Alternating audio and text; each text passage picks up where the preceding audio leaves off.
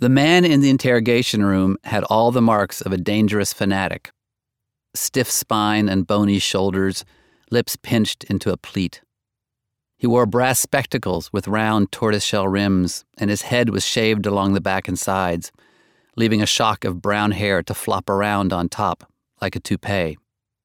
When he posed for his mug shot, his expression was strangely unbalanced. The left eye had a flat, unwavering focus, edged with fear or grief. The right eye was glazed and lifeless. The French inspector, Otto Baumgartner, paced in front of him, reading from a typewritten sheet. In October of 1940, you moved to Alsace and set yourself the task of converting the inhabitants of Bartenheim to National Socialism, he began. You established yourself as Ortsgruppenleiter in order to become the town's absolute master. You brought to your duties a zeal and a tyrannical fervor without equal. In the entire district of Mulhouse, you were the most feared and infamous of leaders. Baumgartner paused after each charge to let the prisoner respond, while another inspector transcribed the exchange. It had been nearly a year since the German surrender, and these men had heard their share of pleas and denunciations. The countryside seethed with military courts and citizens' militias, lynch mobs and makeshift tribunals.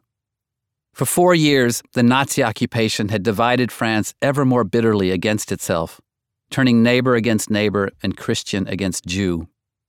Now the days of reckoning had come.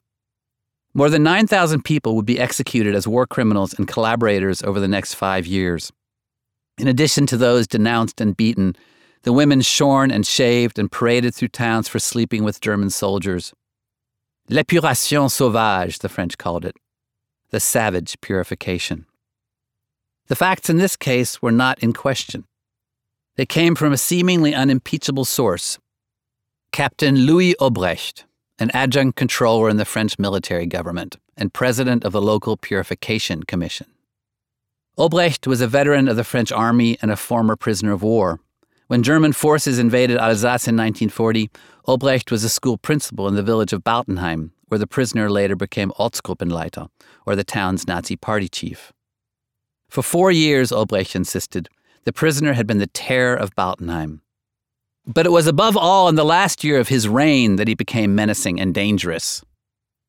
Obrecht went on to accuse the man of crimes ranging from sabotage to using French children as spies. But the investigators zeroed in on a single incident, the murder of a local farmer named Georges Baumann.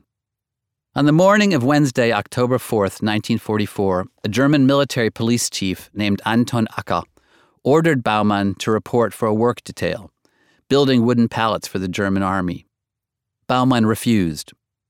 The war had turned against Germany by then, and the Allies were on their way. He had no intention of working for those German swine, he said. When Acker tried to arrest him, a scuffle ensued, and Baumann and his family disarmed the officer. Their victory was short-lived.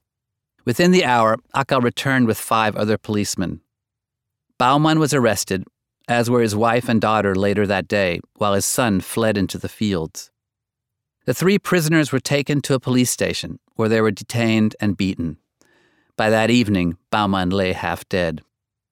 I found him on the floor of the station, unconscious, his hair, cheeks, and forehead covered in blood, a local doctor later told investigators.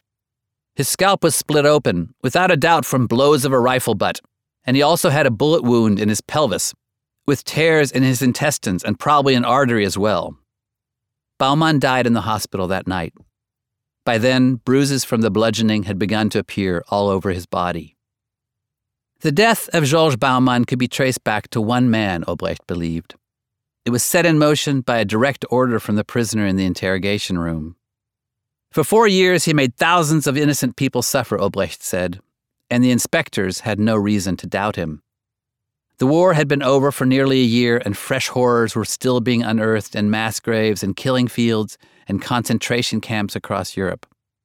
There was more than enough guilt to go around. Yet the inspectors had also heard rumors of a different sort. There was talk that this gaunt, bespectacled bureaucrat, this perfect Nazi, as some people described him, was the opposite of what Obrecht claimed. That far from terrorizing 2 villages, he had shielded them from the worst Nazi excesses during the occupation.